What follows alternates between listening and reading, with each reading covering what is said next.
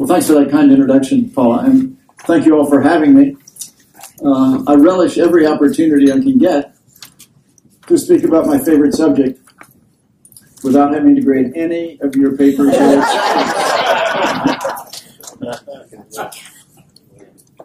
And before I go into my formal presentation, I thought I might tell you a little bit about how I became a Lincoln Scholar. It's partly because I was born and raised in Washington, D.C. This was just slightly after the unfortunate event at Ford's Theater. I don't mean to joke about my age. I'm 73, but I prefer to think of it as 23 Celsius. Feel free to use that. I stole it from Tom Lehrer.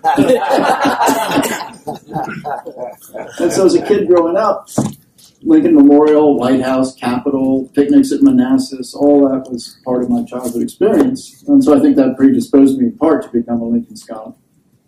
I think another reason is that I had an ancestor, Anson Burlingame, who was Lincoln's ambassador to China. He'd been a Massachusetts anti-slavery congressman and then diplomat. And his father, Joel Burlingame, was a delegate to the 1860 Republican National Convention in this town, voted for Lincoln, and was on the committee that went from Chicago to Springfield to announce to the president his nomination. So another slight connection.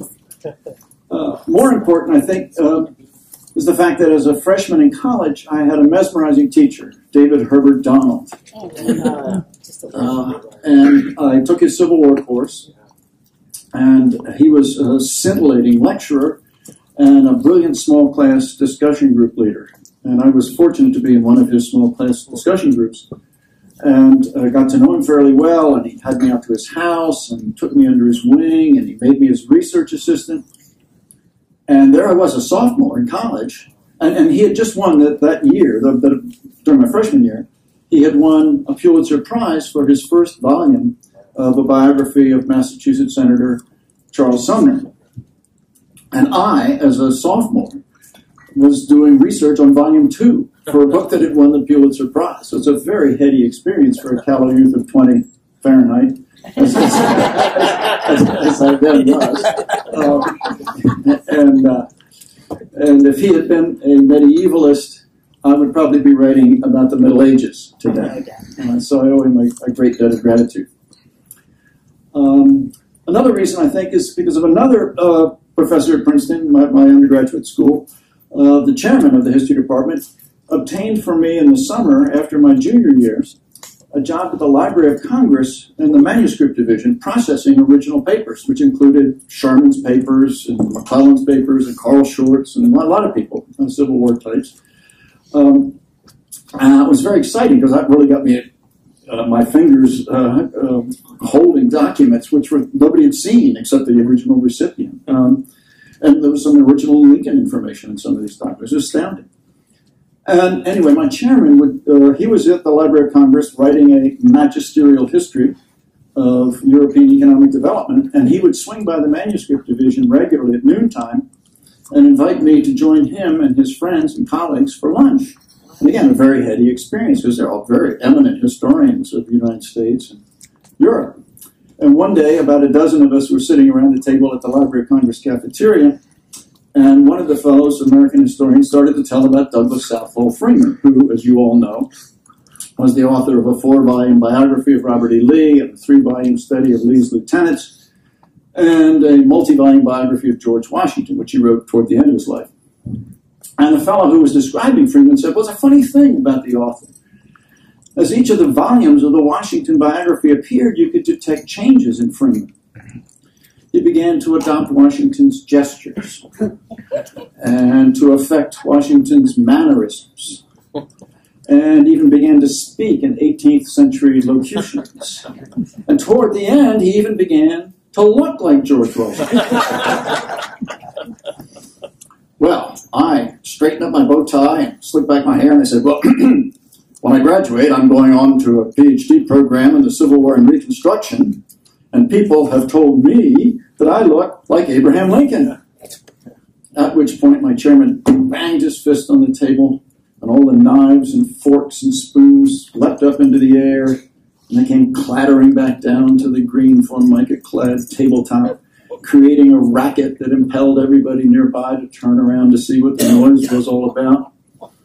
And my chairman announced in a voice that could have been heard in Baltimore if the door had been opened, he said, "Holy mackerel, Mike, you're ugly, but you're not that ugly." And so I think I knew from that day forward that I was fated to be a Lincoln Scholar. And one of the great things about being a Lincoln Scholar is that Lincoln had a tremendous sense of humor, as you're well aware. And when you do research on Lincoln, particularly in reminiscent materials, you're bound to run into funny stories that he told or that were told about him. And one day I was in New York at the public library in a huge reading room, and the place was jammed. Every seat was taken. So I was at a big table, and there were people on the other side of the table behind me, to my right and the left. So it was packed. And I was going through some rare reminiscences about Lincoln by people who'd known him. And about a half hour into my research, I stumbled across a very funny story. And without bothering to stop and think where I was, namely in the middle of a library, I burst out laughing right in the middle of the library. And everybody turned around and shh, shh, shh. Oh, excuse me, forgive me, that's rude, I apologize. So I went back to my work and read some more reminiscences, and another half hour or so passed, and whoa, once again, I found a funny story, and once again, without thinking where I was, I burst out laughing. Everybody around me a little more emphatically this time, but shh, shh, shh, excuse me, sorry. So I go back to my work, and it happens a third time. At which point, the woman sitting directly across from me, a woman of my vintage, very earnest looking, no makeup, hair back in a tight bun, wire rimmed glasses, taking notes diligently from a big sociology tome. She leaned across the desk, and she fixed me with her gaze, and she said, "Just what is your field anyhow? I think I'm going to switch to it."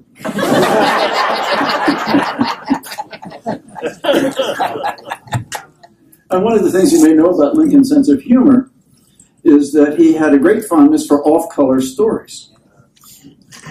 But when Lincoln's law partner, William Herndon, collected testimony about Lincoln from friends and acquaintances and political allies, and creating this wonderful source of information about Lincoln called Herndon's Informants, a very valuable book. His friends who testified about Lincoln's sense of humor said, well, he loved these off-color stories, but we're not going to tell you any of those because we don't want to besmirch the memory of our martyred president.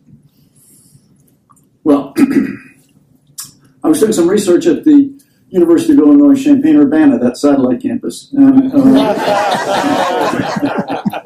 I was in the Carl Sandburg papers, and I discovered a reference to the fact that Sandburg had discovered these off-color stories, or at least some of them. And I thought, wow, this is great. So I ransacked the Sandburg papers, and I found a lot of good material for my book. My book, by the way, is called...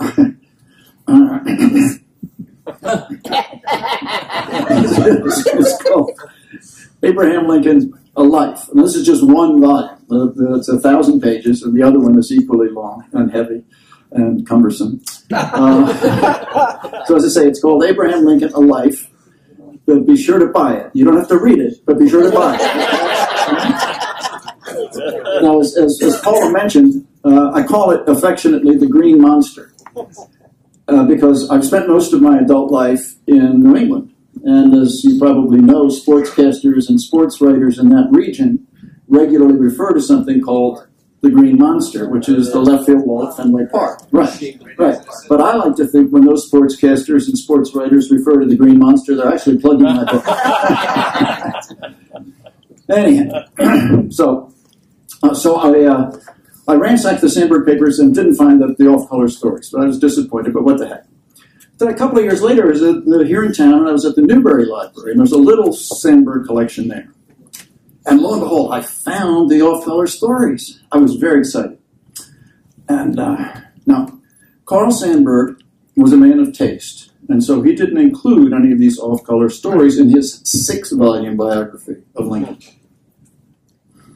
But I have no taste whatsoever. And so I've incorporated them into the Volume 1 and Volume 2. But be advised that they're not indexed and they're not all clustered in one spot. So you got to read the whole thing. And I thought before I go into my formal remarks, I might just share one of those stories with you that's not too raw. Lincoln loved to tell a joke about a fellow who was enamored of the Revolutionary War period. And he was informed that a woman in a nearby village owned a dress dating back to that time. And he said, well, do you think I could look her up? And the guy says, yeah, go to the village and ask for her. So the guy goes to the village and looks up this old lady and says, is it true that you have a dress dating back to the time of George Washington? And the old lady says, well, yes, I do. And the guy gets all excited. He says, well, do you think I could see that dress? And she says, sure, why not?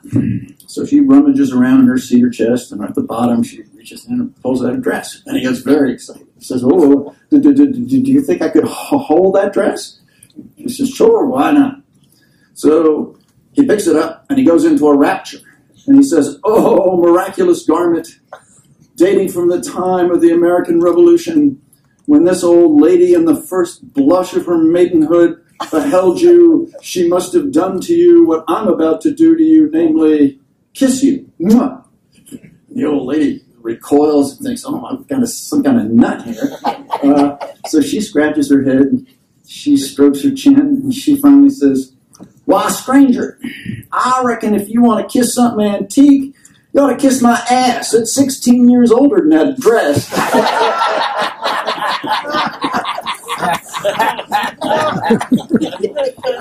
Now, that's one of the lamer jokes.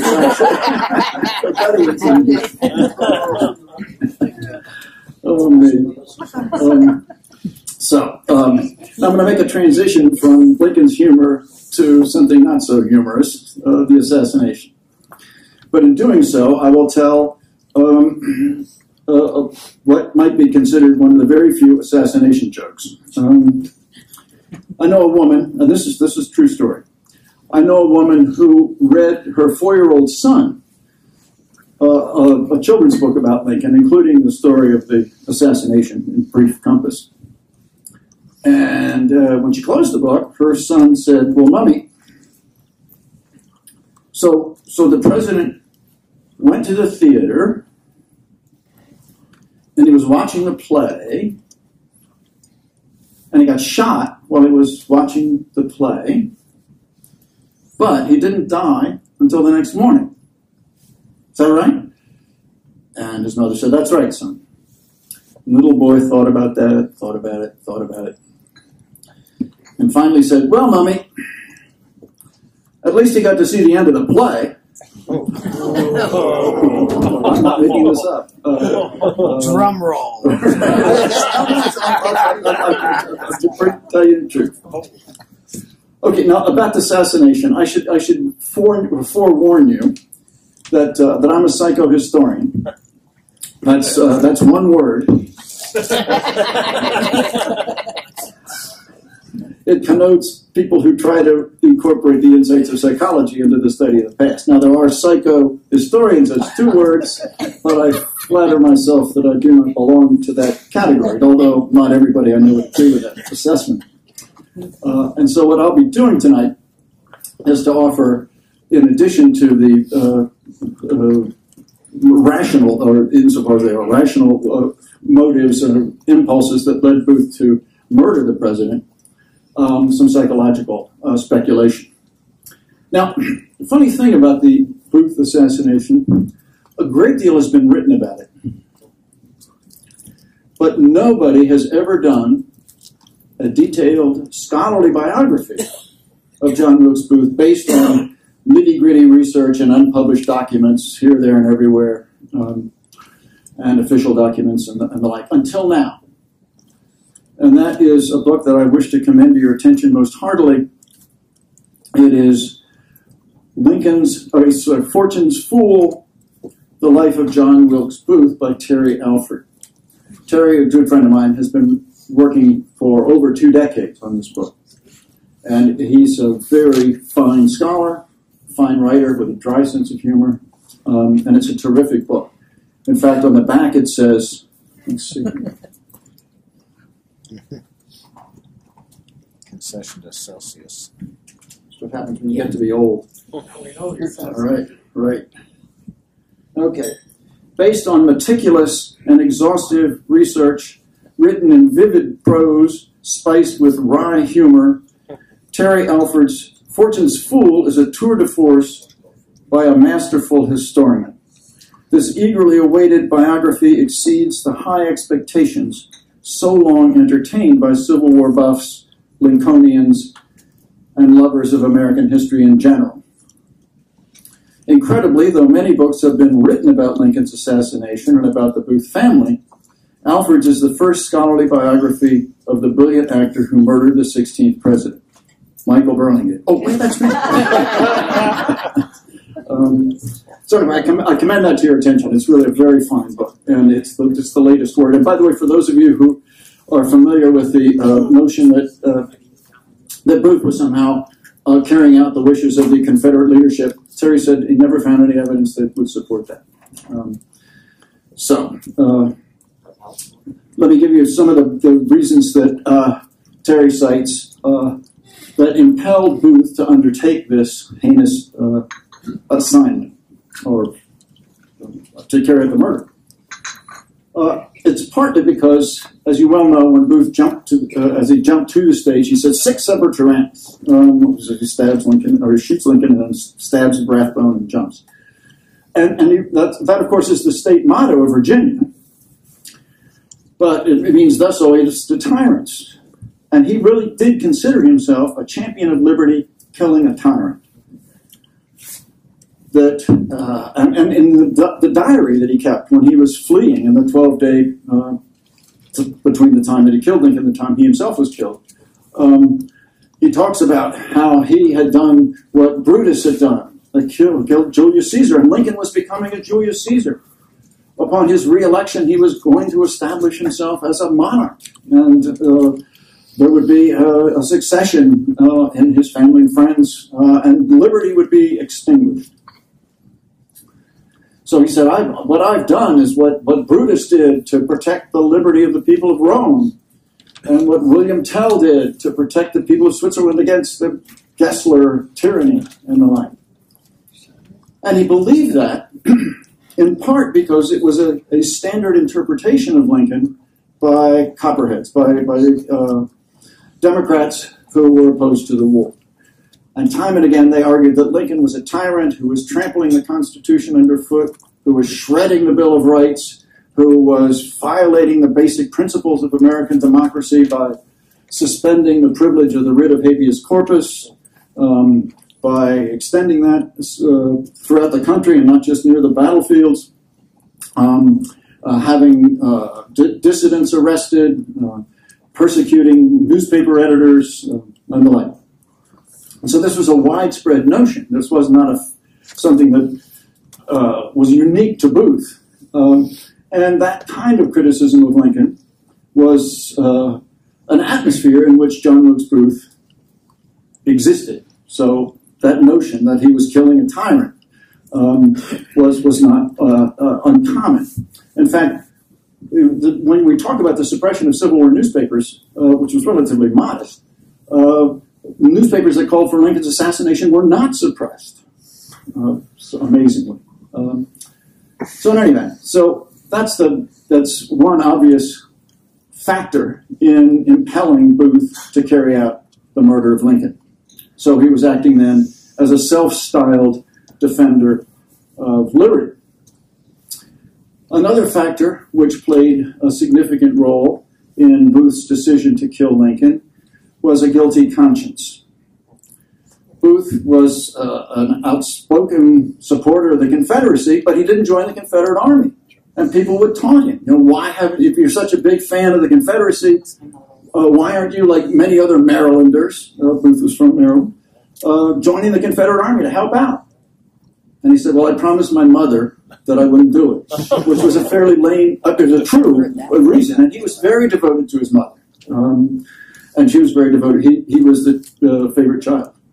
And that was pretty obvious. Most parents, almost every parent will tell you they don't have a favorite child, and every parent is lying.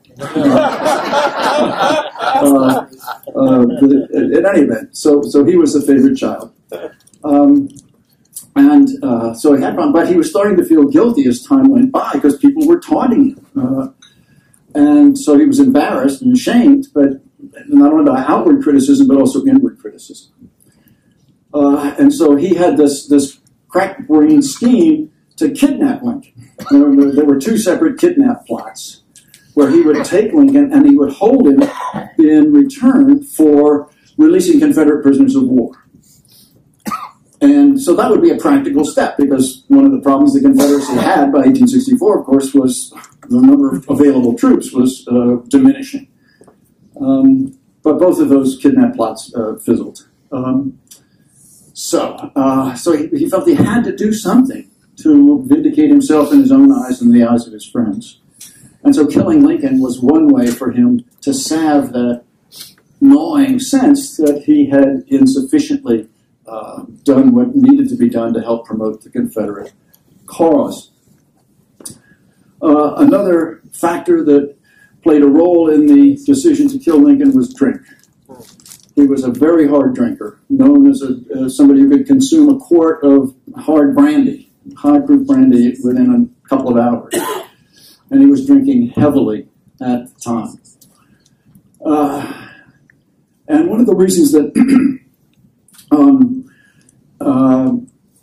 another reason that he killed Lincoln was because he desired to be famous. Now, he already was famous, because as an actor, he had a meteoric career, becoming quite a prominent Shakespearean actor, and other playwrights too, but primarily Shakespeare.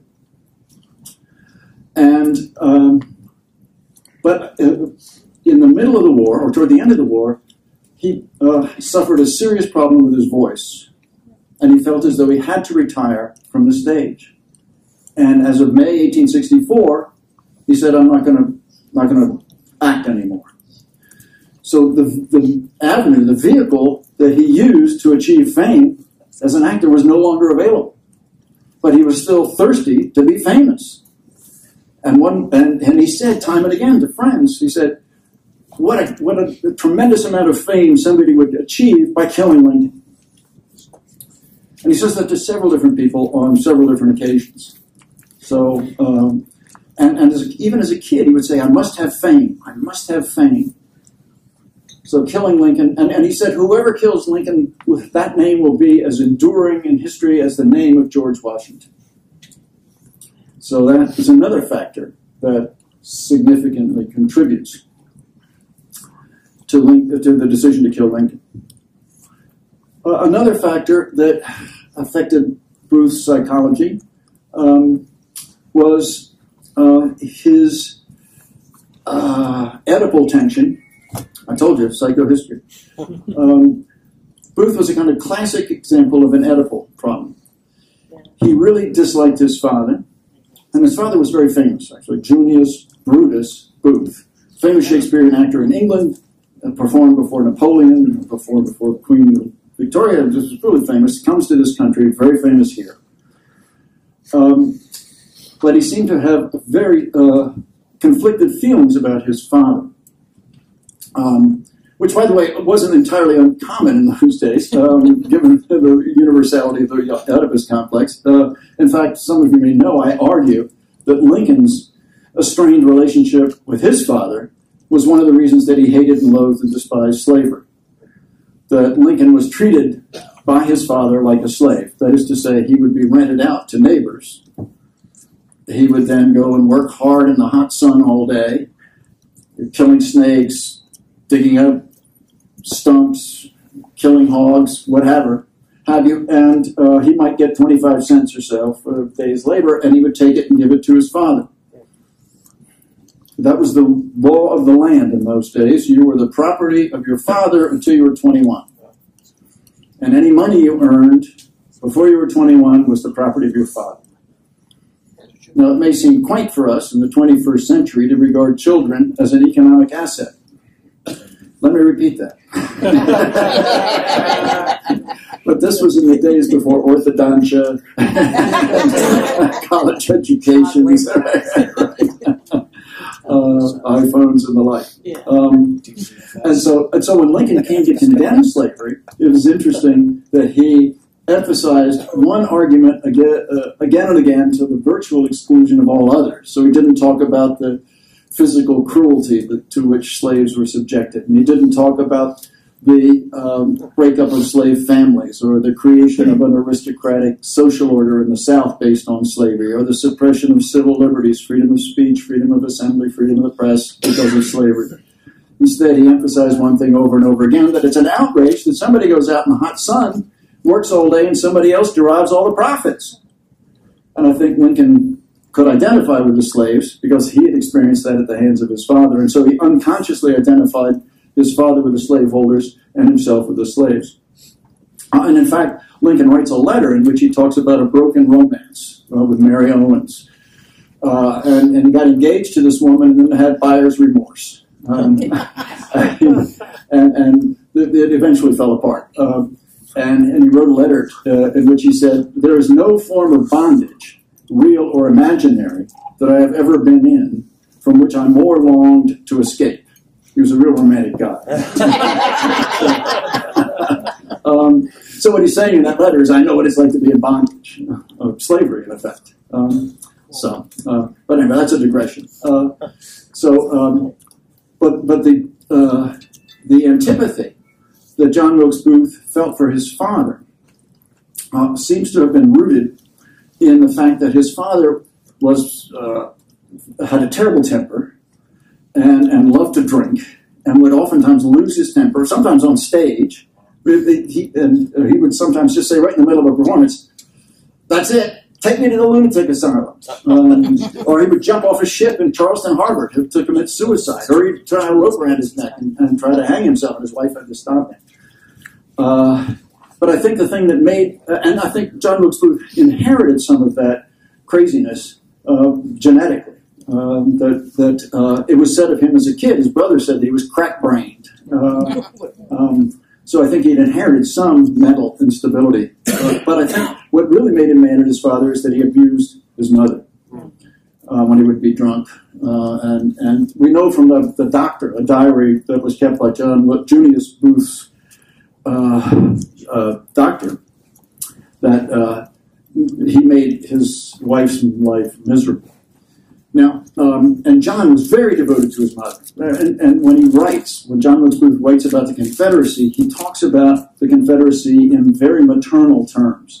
It's as though he identifies the Confederacy with his mother. And then he identifies Lincoln with his father. And there's nothing quite as overt as that letter I just cited about Lincoln and the romance. But it seems that the intensity with which John Wilkes Booth hated Lincoln. Lots and lots of people, of course, disliked Lincoln, Confederates and friends of the Confederacy.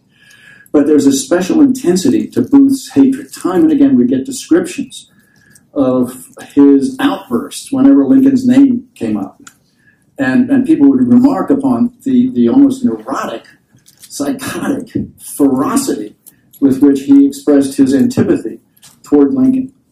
And I think the intensity of that hatred has to be explained in part through this psychological mechanism whereby he never could have settled his hash with his father because his father died when he was 12.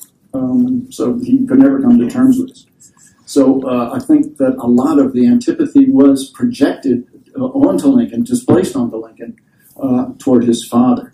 And it's true that it's a kind of psychological truism that our attitude toward presidents and kings and monarchs and the like is oftentimes influenced by our attitude toward our parents. A psychological component. But let me conclude with what I think is the most important consideration that has to be borne in mind and has to be understood if we're going to fully grasp why John Wilkes Booth killed Abraham Lincoln.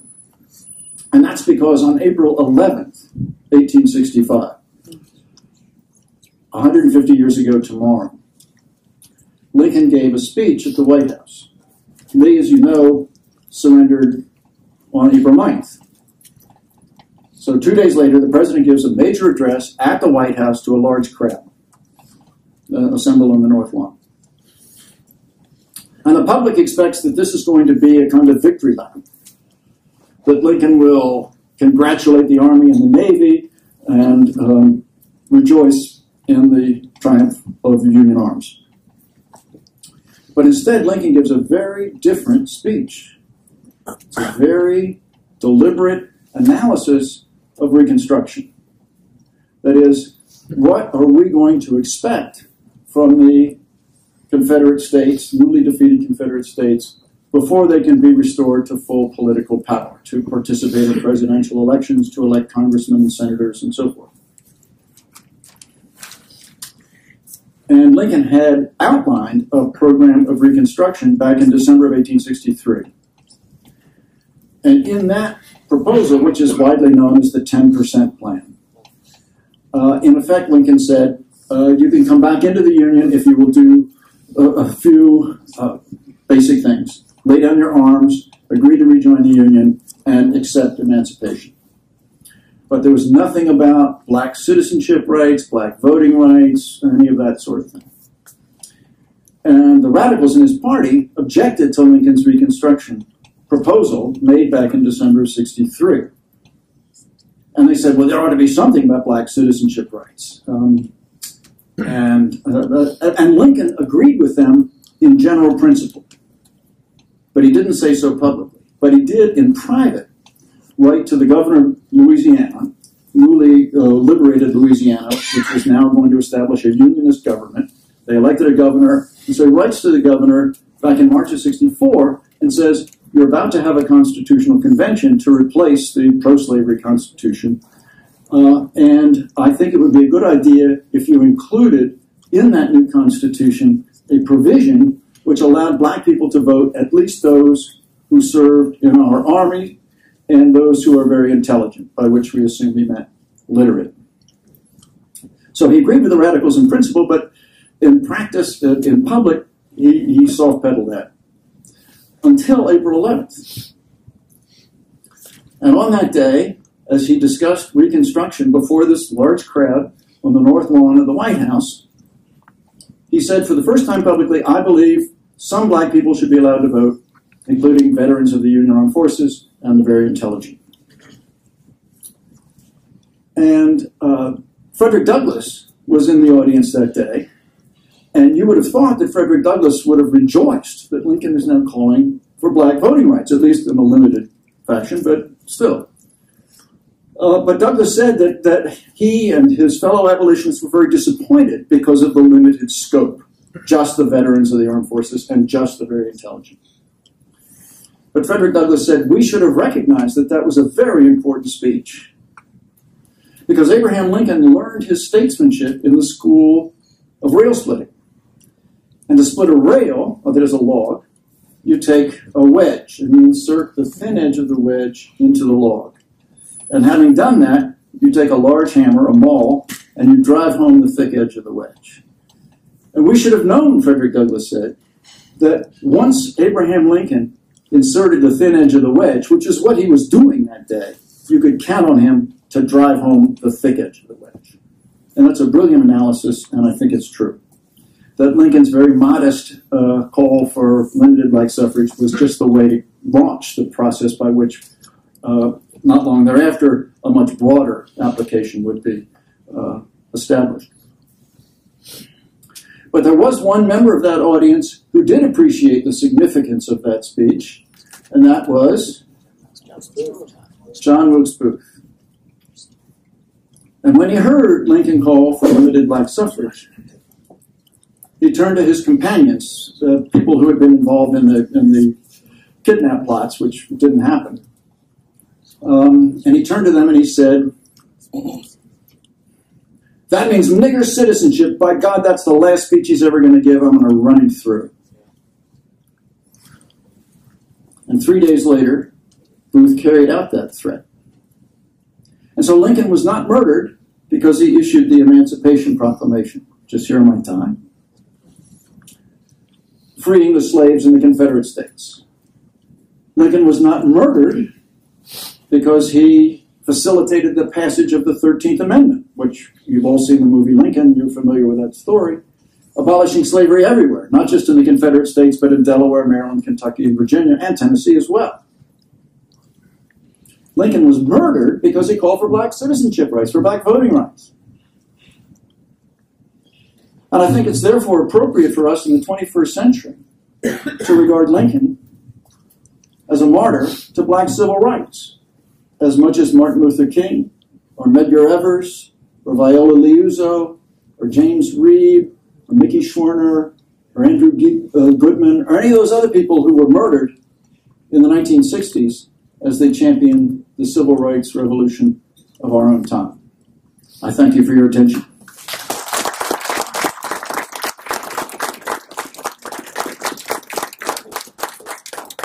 Okay. Any questions? I'd be happy to try to answer. Yes, sir. Have you done any similar psychological analysis of Booth's companions? Did they share his views on black citizenship, or were they reacting because they love their mothers also? They loved John Wilkes Booth. John Wilkes Booth was a very charismatic guy, so almost anything that he asked those rather simple-minded characters to do, they would do, because he had such a powerful personality dominating them, and so that, I think, is the secret to their psychology. Yes, sir. Are you familiar with Mike Kaufman's book on? Yeah, right. The problem with that, how would you evaluate his scholarship? it's pretty good, except for one thing. Michael Kaufman's book, American Brutus, is based simply on material that was available up to 1865. He wouldn't use reminiscences or any post-1865 material. And the basis for that reluctance is not entirely irrational, because if reminiscences can oftentimes be inaccurate. People recalling events 10, 20, 30 years after something happened are oftentimes inaccurate. Their memories play tricks on them. As Mark Twain once said, "The older I get, the more vividly I remember things that never happened."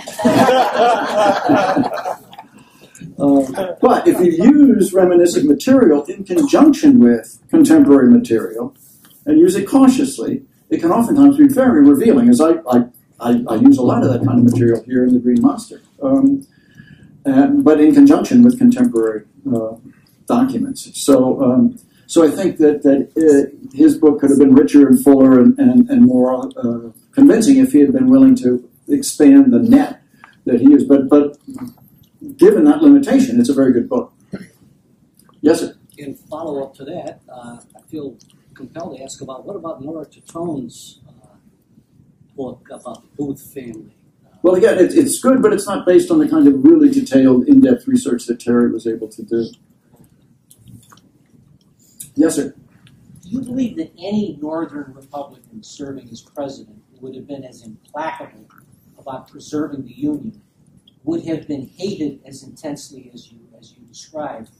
Or was it specifically Lincoln because of his appearance, his lack of an education?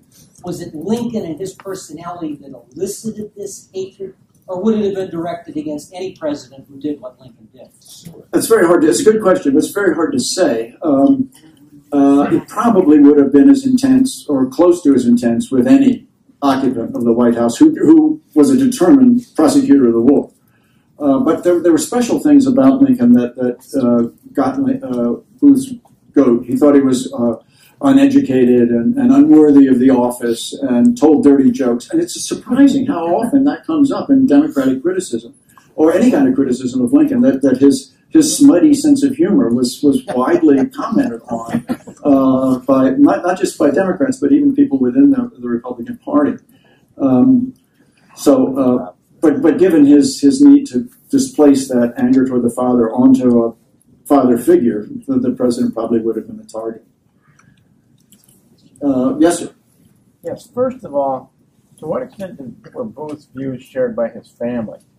To what extent was Booth's view shared by his family? Edwin, who was also a very famous actor, more famous than his brother, actually, was appalled by that. And I'm not familiar with, I don't recall that Terry talks about how his mother felt. And the Junius Jr. was out in California. Don't think that he was particularly vitriolic. They were all a little, and his sister Asia was a little appalled by her brother's vehemence. So I think that they probably sympathized with the Confederacy, but didn't have that very intense hatred of Lincoln, which was so marked in John Wilkes's case. And secondly, the other point, briefly, is this. In regard to the previous comment that was made, I'll repeat the question. when any Northern Republican has come to experience the criticism that Mr. Lincoln did, I would simply say that President Truman used to say that no matter what you do in this world, there's always some dumb son of a bitch who won't like it. Well, apropos the hatred and criticism, Harry Truman used to say there's always some dumb son of a bitch who won't like it.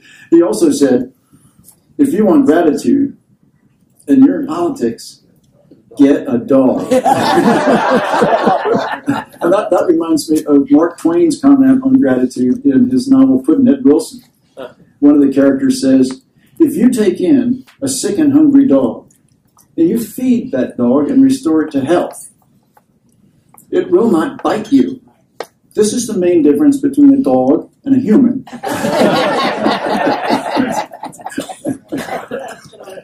Yes, sir. What is your opinion of the culpability of Mrs. Surratt? What is my opinion of the culpability of Mrs. Surratt?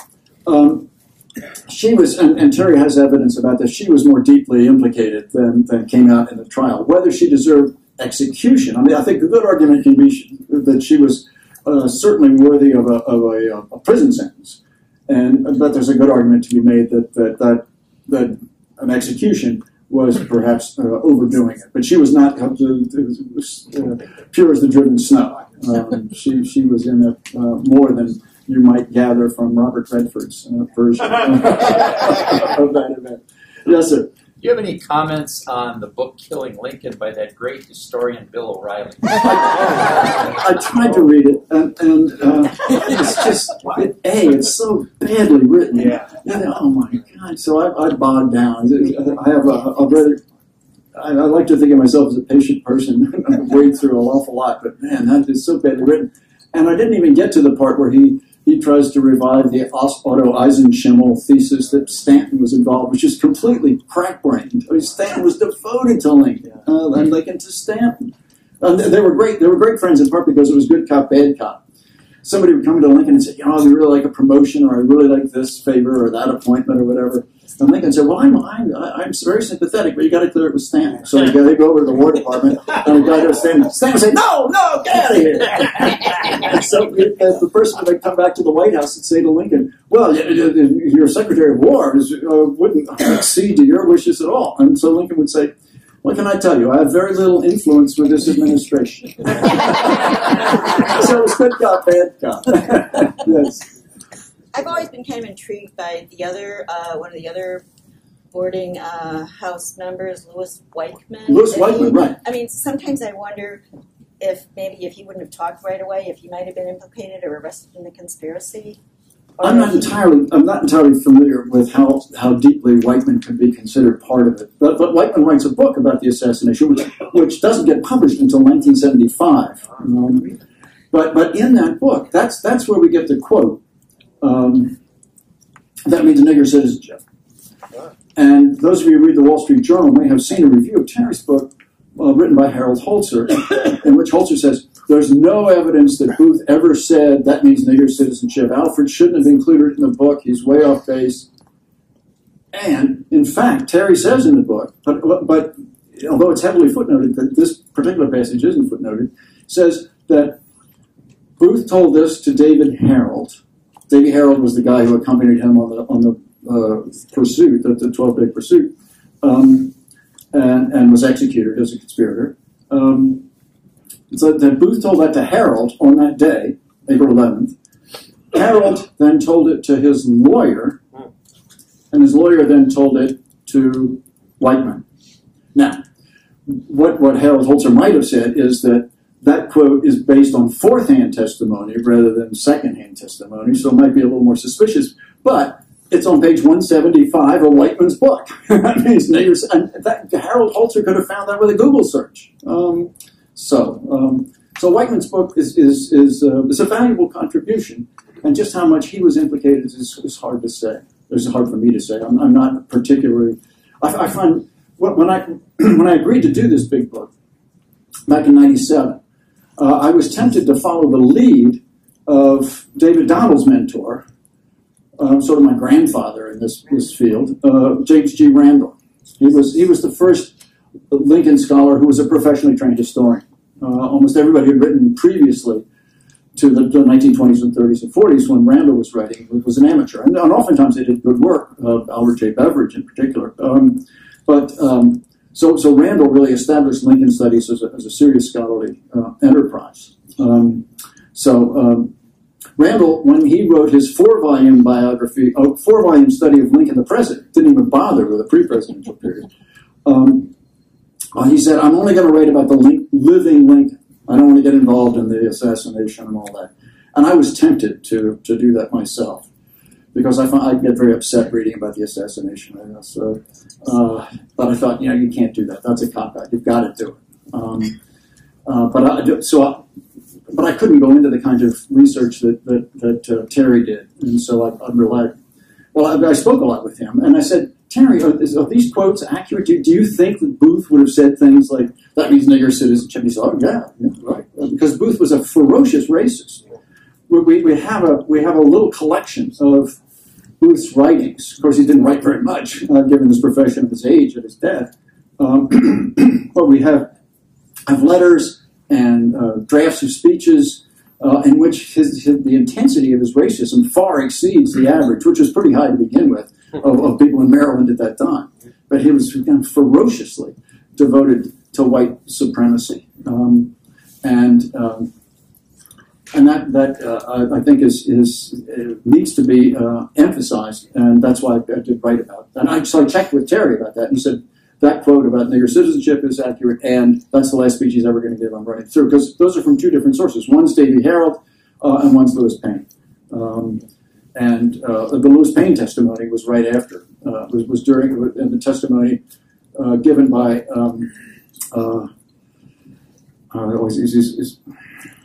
he was the leader of the telegraph office. Help. Okay. Anyway, testimony in 1967 at the assassination trial. So, The telegrapher. Lafayette Baker. No, it's immaterial. Anyway, it's a pretty reliable guy. Yes, ma'am. How about John Surratt? John Surratt. Well, of course, John Surratt. One of the arguments that's made about the assassination, and I'm not really deeply versed in all this, but a little bit. One of the arguments made against the way in which the assassins or accused assassins were treated is that they weren't tried in a civilian court; they were tried in a military court. And of course, the argument was Lincoln was the commander-in-chief. That's a military position, and so a military trial is not inappropriate. Another reason is try to get a bunch of Marylanders to convict any of these characters. And so that's what happens with John Surratt. He flees and goes to Europe, serves in the Swiss Guard, gets caught, brought back, and is tried, and he was pretty clearly guilty, or at least complicity, but he's let off by a jury. Okay, if there are no other questions or comments, I thank you very much for your attention.